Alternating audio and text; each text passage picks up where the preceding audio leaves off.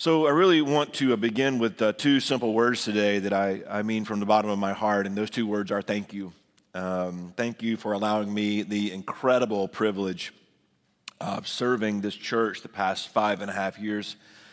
Your generosity, your love for people, your love for God, your love for His Word have blessed me and my family more than I'm able to put into words. So from the bottom of our hearts, we just want to say thank you.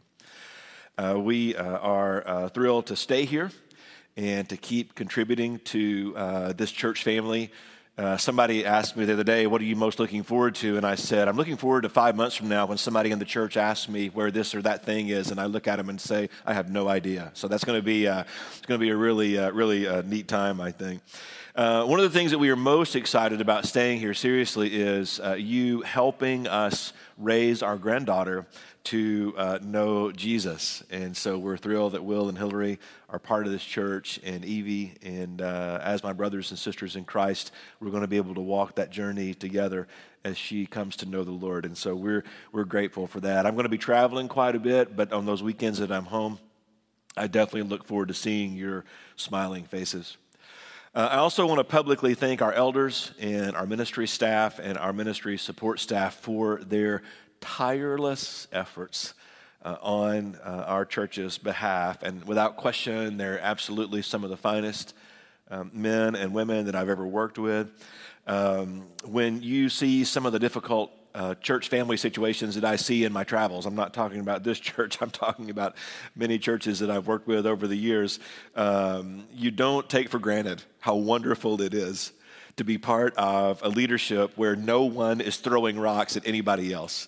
And in the past 5.5 years that I have worked here, I have never once, not one time, have I heard an elder or a staff member or a support staff member raise his or her voice in anger. And that is a phenomenal testimony to servant leaders who are committed to helping others find hope and live with purpose. And starting right here with folks who are part of this church family. And so I praise God for that. Today's a really important day in the history of our church because today we open up a 2-week window for prayerful submission of names for men to serve this church in the role of pastoral elder. And you may be thinking, well, aren't all elders pastoral elders? Well, yes. To a certain degree, that's true. But there also are some caveats that we will be considering this morning, and so if you'll allow me to explain. We're going to begin this morning with some low-hanging fruit, one of my favorite phrases to use here. Our church's bylaws and articles of incorporation. Are you excited? Bylaws and articles of incorporation? Doesn't that sound like fun? So these documents are not Scripture. They are not Scripture, but they surface from Scripture. And I'm not going to read everything, but I am going to read just a handful of excerpts that apply directly to elder selection. And it's really important that we understand this, I think, as a church body. So when you look at our bylaws, this language is embedded in, and this goes back to the incorporating of this church. These were modified back in 2011 to reflect our new physical address and a handful of other things that were mentioned, not the articles of incorporation, but the bylaws. So the management of the affairs of the church is vested in the members who from time to time shall, as they deem necessary, select elders to serve on the board of trustees. And so that language is embedded into our bylaws. Now, if you look at the articles of incorporation on the next slide, the management of the affairs of the corporation shall be vested in its members, and they will select elders to serve on the board of trustees in a manner prescribed by the bylaws. So what's the manner that's laid out by our church bylaws? The trustees shall be members of the church. Okay, that makes a lot of sense. It wouldn't make sense for us to go borrow somebody who's not a member of this church and make them an elder. Each trustee shall serve and hold office so long as he serves as an elder. And so we don't have term limits in place or anything like that. As long as you're serving and as long as you're serving well, you can remain in that position. Trustees can be removed at any time by 2/3 of the members of the church present at an annual or special meeting of the church, or by a vote of at least 2/3 of the board of trustees at a meeting. And if we're going to do that, we have to give notice, and state why we are doing what we're doing. Now, just take a look at those just for a second. We'll leave that on the screen. And I want to say that as our shepherds years ago put this language in place, I want to tell you, it's brilliant language. It's brilliant. Now, part of it is just template, right? All churches that have articles of incorporation, bylaws in the state of Texas have to use certain language so that they can be legally represented as an organization that can do business as a church. And so part of it is just template driven. But part of it was a conscientious choice by our shepherds many, many years ago to make sure that we don't get stuck into one process or one approach or one way. So if you go to this next slide, you're going to see the elders who were serving back in 2011. You'll see the names of the individuals who put this together. Some of them are sitting in this audience this morning, and I want to say to you, brothers, what you did back then was absolutely brilliant. It truly, truly was. I think it was inspired by the Holy Spirit. You didn't lock us into a specific approach. In the elder selection process, you didn't put us on some type of an inflexible appointment schedule. So these men left this part of the appointment process and selecting elders up to the Holy Spirit. And so I want to thank you, brothers, some of whom have passed, but we want to thank these brothers for their wisdom and their insights and their discernment. And in prayers, I'm sure there were many, many prayers that took place as they were redrafting and modifying our articles of incorporation and bylaws. So it's not all. 2011, the Articles of Incorporation were updated to reflect the new address, added new stipulations that allowed for the division of labor within the leadership. And so here's some of that language. The Board of Trustees, by resolution adopted by a majority of the trustees in office, may designate and appoint one or more committees, each of which shall consist of 2 or more trustees, which committees, to the extent provided in said resolution, shall have and exercise the authority of the Board of Trustees and the management of the church, except that no such committee shall have the authority, Basically, an elder can't go rogue, okay? Or a couple of elders can't get together and go rogue, all right? So one group of elders can't decide, hey, we're going to do this with that piece of the back property. It's got to be an all-in decision. Everybody's got to be part of the conversation and part of the dialogue. Again, brilliant language. So this move, however, that you're seeing on screen right now made provision for our eldership to function as it currently functions. And so I'd like for you to look at this graph on the next slide. We currently are set up with a shepherding team and an administrative team and a teaching team. Now, every single one of these groups is comprised of elders, okay? But they decided to experience division of labor so that more bases could be covered. It doesn't really seem to make sense for all of the elders to be having conversations for 3, 4, 5 hours about whether or not we're going to stripe the parking lot. Okay, so the administrative team would explore that on behalf of the elders, come back and make a recommendation. The elders would go thumbs up, thumbs down, okay?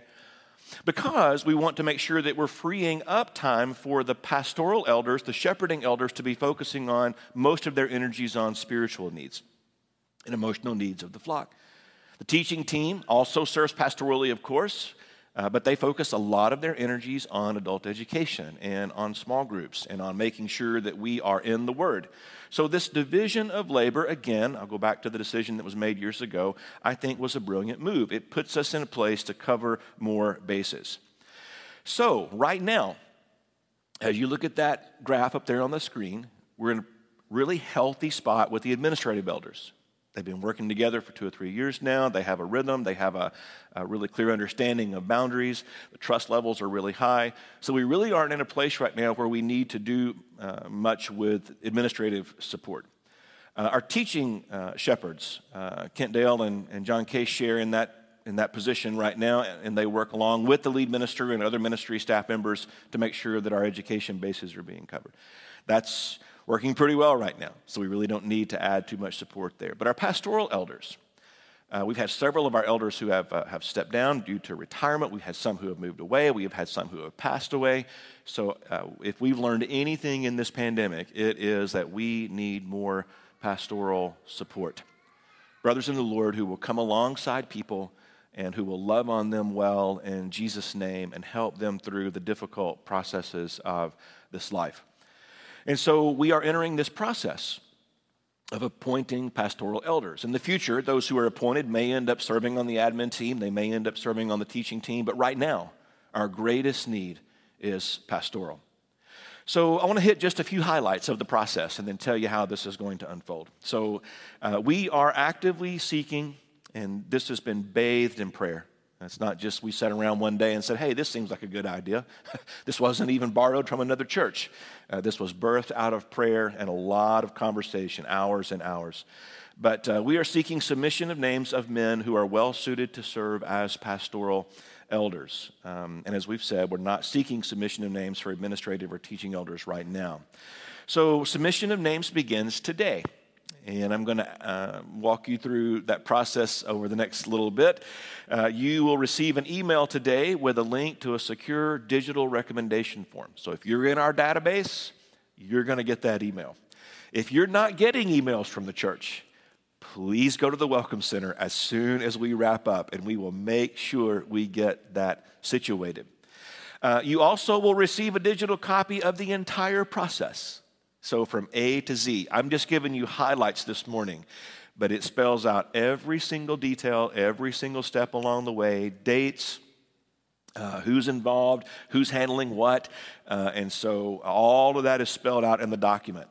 If you don't have access to a computer or if you don't trust email, then there are hard copies that are in the church office. And you can go by there as soon as we dismiss this morning. They're sitting on a table right there in the foyer in the church office, and you can pick up those hard copies. We're going to have a box, a secure box out in the foyer that you can drop those names in. I think that'll be out there starting next Sunday. So from June 14 to June 25, all the names that are submitted are going to be prayerfully examined by our eldership through the lens of characteristics of elders given by the Holy Spirit within 1 Timothy 3, 1 through 7, Titus 1, 6 through 9, and 1 Peter 5, 1 through 4. And there are other passages that speak to the characteristics of elders as well. Our elders are going to reach out to those individuals who meet these scriptural characteristics, and they're going to explore their interest of serving in a pastoral elder role. And those who do not wish to be considered, of course, will not have their names put before the church. But those who do will continue with the process. And all of these potential elders, whether they've served as an elder previously or not, are going to be invited to participate in a 3-month formative preparation phase. This is one of the biggest changes from the way that we've done previous processes, and I think this is a fantastic move. I applaud our shepherds for thinking through this. We're going to actually go into a leadership training experience that'll be hosted by a couple of our current elders and some of our staff members. I don't know how many times I've been in situations where churches appoint elders and you're not one day and you are one the next day. And how do you learn to be an elder? You learn by baptism by fire. Okay, that's not a good approach. That's not a good approach. This is a much more proactive approach. As these brothers have opportunity to learn and to grow, to clarify expectations, to contribute to the trajectory and to the direction, but to do so patiently and formatively as we go through this experience. It's not going to be mandatory, but their wives will also be encouraged to participate. Some of our wives of our shepherds can attest, oh yeah, it's sometimes a difficult spot to be in. And so we want to love those sisters as well and encourage them along the way. Even if you were approached and you declined, we also hope that you would participate in this formative leadership experience. Because there may be other ministries in which you can serve, and also it's going to be open. So anybody who wants to grow their leadership capacity is invited to attend. One of the things I love about this process is the phenomenal transparency of it all. And so as you read through that document, you're going to see how open the elders are about the process and who's doing what and when and where and why and how and all those kinds of things. So following this communal discernment process, and you're going to see that happens at the end of that 3-month formative experience, some of those brothers who go through that experience may go, oh, you know what, this was biting off a little bit more than I thought. So I'm going to keep serving, but I'm going to keep serving in other ways. Then we'll cross that bridge when we come to it. However, if everything materializes, and I think that these brothers are going to see how wonderful it is to be part of this team, then on October the 3rd, during our morning assemblies, the membership of the church will be asked to elect all of these new pastoral shepherds by verbal affirmation. At least that's the plan right now. That could change. We could do something different. But for now, we're looking for a verbal affirmation on that date. Now, that word elect is pretty important. I'll come back to that here in just a moment. Okay. Whew, I feel like an auctioneer. That was like the most information I've given in 7 or 8 minutes in my whole life, I think. So the specific roles and responsibilities of the elders are spelled out in the process document. I would say job descriptions would be a great way to categorize. So there's about a page that's dedicated to what pastoral elders are primarily responsible for, a page that's dedicated to what admin elders are responsible for, and a page that's dedicated to what teaching team elders are responsible for. And so I really encourage you to read through that document to see who takes care of what. And as you read through it, you're going to be able to see these responsibilities, particularly of pastoral shepherds. And so please, please, please read through the document before you start submitting names. We've seen what the bylaws and what the articles of incorporation have to say. And by the way, anybody that wants a copy of those, you're welcome to them. Just contact the church office and we're happy to send you a digital or hard copy. So we've seen what those have to say. We've previewed the process, just nuts and bolts. There's a whole lot more detail that you'll be able to find once you get the document. Let's see what Scripture has to say. I want to be in 1 Peter chapter 5 this morning, and we're going to start at verse 1. If you got your Bibles, please turn there. So Peter, the sage Peter at this point in his journey, who has seen it all, I mean seen it all, writes these beautiful words to elders in the church when he says, "To the elders among you, I appeal as a fellow elder and a witness of Christ's sufferings, who also will share in the glory to be revealed." And I love this phrase, "Be shepherds of God's flock that's under your care, watching over them, not because you must, but because you're willing." That's how God wants you to be.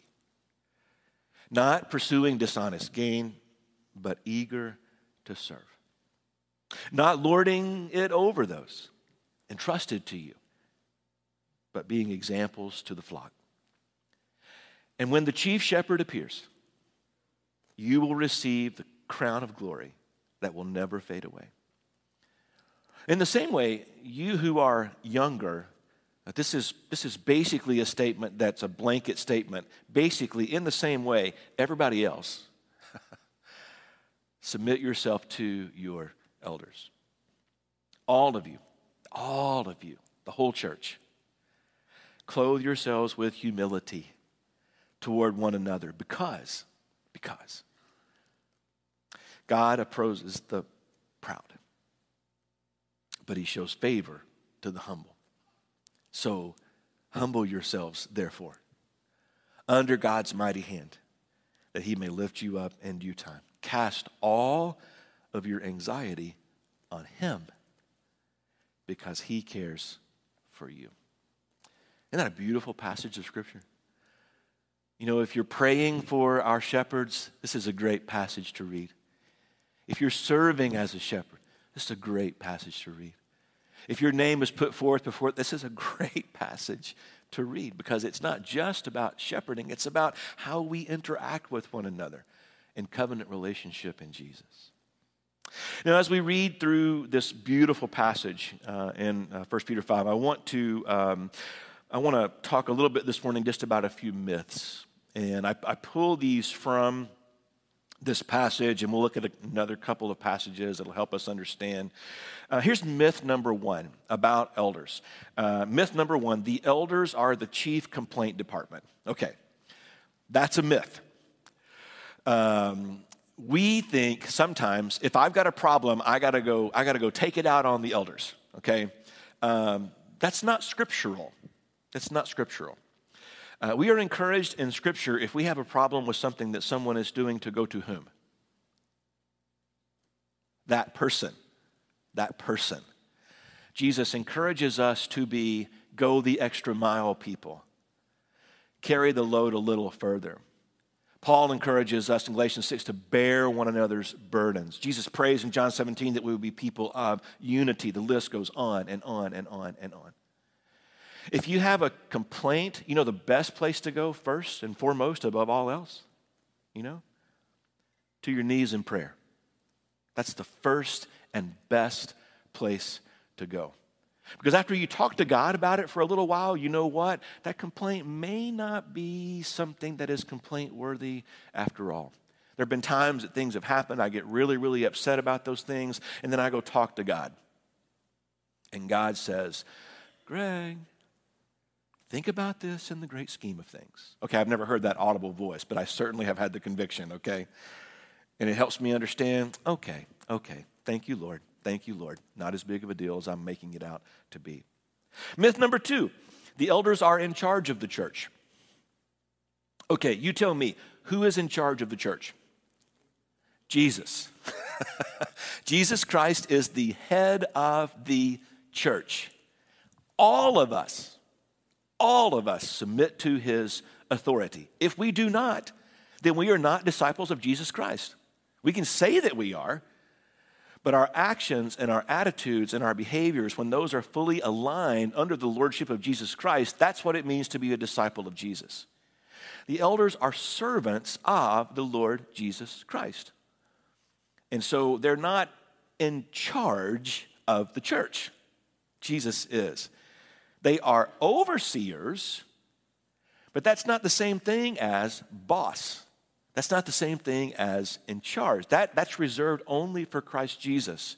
I would consider them more in a supervisory role under his lordship. Myth number 3, the elders operate like a board of directors. Now, this is kind of a quasi-myth because to a certain degree, the elders do operate like a board of directors, but only in the legal sense. Only in the legal sense. They're not about products. They're not about benchmarks. A lot of the businessy terms that work really, really well in the business world, and yes, we can borrow from those, and yes, we can examine those, and yes, there are a few processes that we can pull here and a few positives that we can pull there. But at the end of the day, we are a spiritual organization. We are about growing spiritually and deepening spiritually. And so operating like a board of directors and we're going to do, this in this business fashion or this business sense, it really doesn't apply. We are much more about relationships in the body of Christ and managing those well in Jesus' name. Myth number 4, the elders should be unanimous in all decisions. Now, a lot of actually elderships work this way, that if you don't have 100% agreement, you don't move forward with a decision. And so what this allows many churches to do is to just totally get stuck. Because if you have one person in the group who is a naysayer, or if you have one person in the group who is power hungry, or if you have one person in the group who, quite frankly, is just a jerk, you can't get anything done. You can't get anything done. So how do our elders lead? Our elders lead by consensus.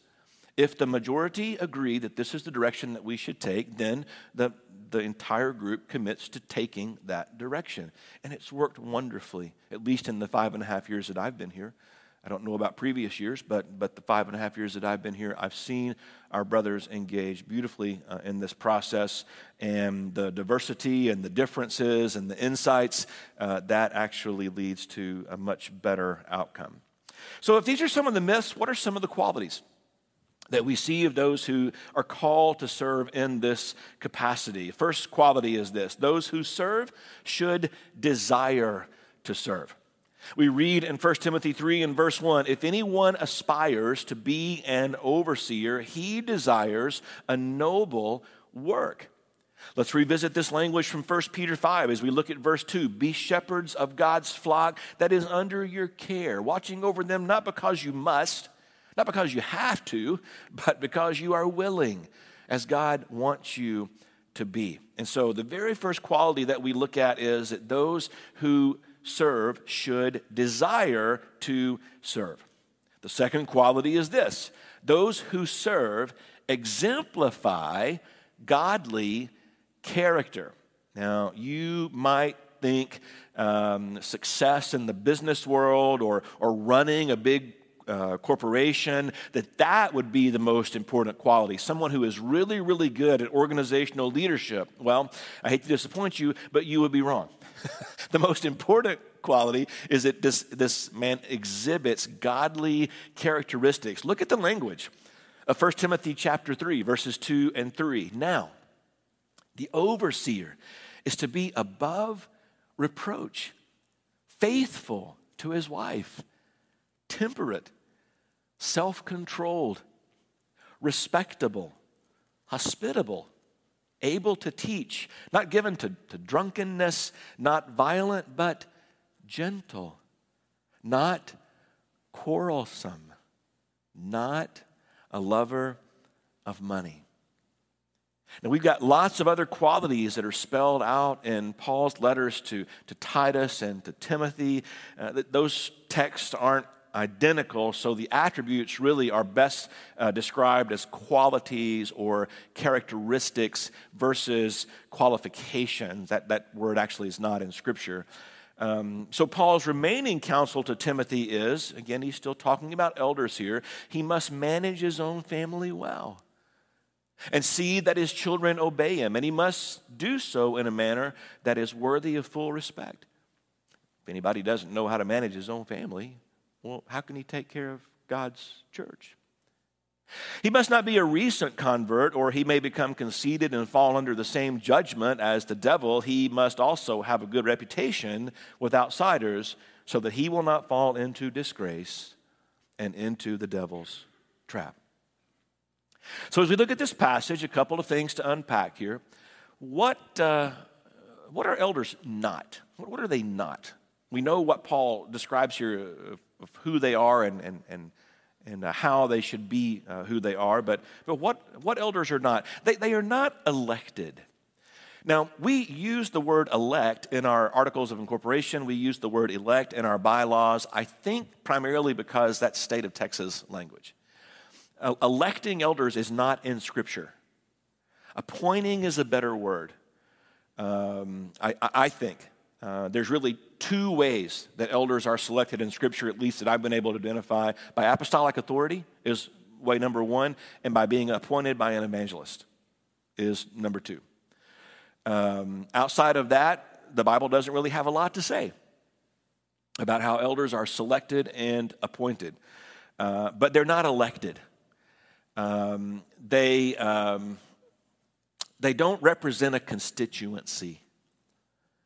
And I just want to encourage you here, don't lobby for people to be in this position. If you feel like you have to get someone in the eldership to push your agenda, I just got to tell you, God have mercy on you for treating the bride of Christ so disrespectfully.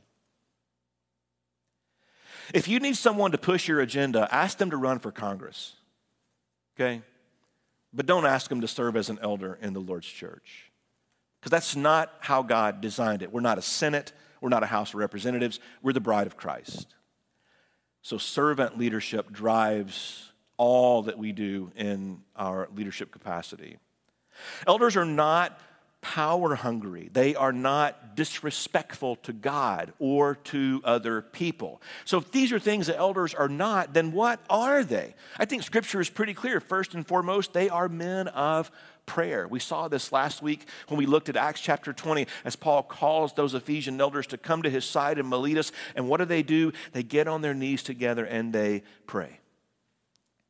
Elders are servant leaders. They should be the first among us to wash the feet of the hurting and the broken. They should be the first among us to step up and say, yes, I'll volunteer for that. They should be the first among us to model what it means to be a follower of Jesus Christ, and one of the ways that they do that is through leading. Elders exhibit the fruit of the Spirit. They should be men of peace, patience, kindness, love, gentleness, mercy, goodness, faithfulness, self-control. They are in this together. A copy of the Elders' Covenant, that's in the packet that you will receive. You see, articles of incorporation can govern the head, but covenant, that governs the heart. And so I encourage you to read it before you submit. It will help you understand the type of individual who has the attitude and the heart for serving in this most important of roles. The elders are in this together, but here's something I want you to also understand this morning before we wrap up, and that is this, that we are also in covenant with our elders. That's the way God designed it. He could have set the church up any way that he wanted. Every individual church could have had a president. That's not in Scripture. Every group could vote every single Sunday whether we're going to keep our doors open or not. That's not the pathway that God chose. He chose men of faith to be out in front, modeling the way. And so I urge you, my brothers and sisters, please take this process seriously. I ask that you would be on your knees in prayer before you start submitting names. I would ask that you please read the entire packet first. Again, hard copies over in the church office. You're also going to get a digital copy in just a little bit. Please be in the Word. Go back this week and read 1 Peter 5. Go back this week and read Paul's counsel to Timothy in 1 Timothy 3 and to Titus in Titus chapter 1. Go back and read Acts chapter 20 and see how Paul interacted with those brothers from Ephesus. Be in the Word. And above all else, please pray. I believe with all my heart this is going to be a wonderfully blessed time, a blessed season for the A&M Church of Christ. And if you're visiting with us, I'm glad you're here, that you're going to get to see this process unfold. We also covet your prayers as we enter this next chapter in our church's future. Well, that's the next to the last sermon I'll preach here for a while, okay? I'm going to preach the same sermon next hour. So if you missed something, go home, go online, you can watch it all over again, okay? But I want you to know that as I think about, of all the things that I could have talked about, all the things that I could have spoken on this morning, someone might ask, that was your last sermon? That was it? I trust that the Holy Spirit has brought us to this time just for this purpose, to be able to live into what I believe is going to be a God-honoring future. And I want you to know, man, when our pastoral elders are in the trenches with folks, it is just one of the most beautiful and powerful things in the world to see and to be a part of. And you never stop. You never stop. I'm going to embarrass one of my brothers this morning, but my good brother, Curtis Garrett, who serves as an elder at this church for many, many years. Curtis, those days that you just dropped by my office, and he would drop by and he would ask one question. So how you doing? It was like somebody took a 50-gallon drum of ointment and just poured it all over my head, right? Those are healing times. Those are powerful times. Those are beautiful times. Those describe the outcomes that all of us can experience again and again and again if we'll be on our knees in prayer and if we'll ask God to lead us through this process. I'm going to pray. And after that prayer, we're going to share a song together. I'll make my way back over to the Welcome Center. Would love to have a conversation with you this morning about this or anything that's on your heart. Maybe you want to have a conversation about engaging in Bible study, or perhaps you want to have a conversation about baptism, or maybe you just need to have a conversation with someone that you can pray with. I'm not going to be over there by myself. There'll be some other folks joining us. And so once we wrap up this morning, I'll meet you over there. Hey, let's pray together. God, thank you for the blessing of this morning. We're humbled, Father, to be in text like Peter's letter this morning. Thank you for not just his wisdom and his insight, Father, but how you, through the power of your Holy Spirit, move through him to give us language, to identify and understand the characteristics, the attitudes, the heart posture of those who serve in this most important of roles. And so, Father, we give this process to you. We ask, Lord, for the power of your Holy Spirit to move through this church as we identify those names and faces of men we believe you are calling to serve this body at this time. Father, may we be burdened as we think about this in a good way, knowing, Lord, that you are working through every member of this body for your glory and to fulfill your purposes. We love you. Again, we thank you. In Jesus we pray. Amen.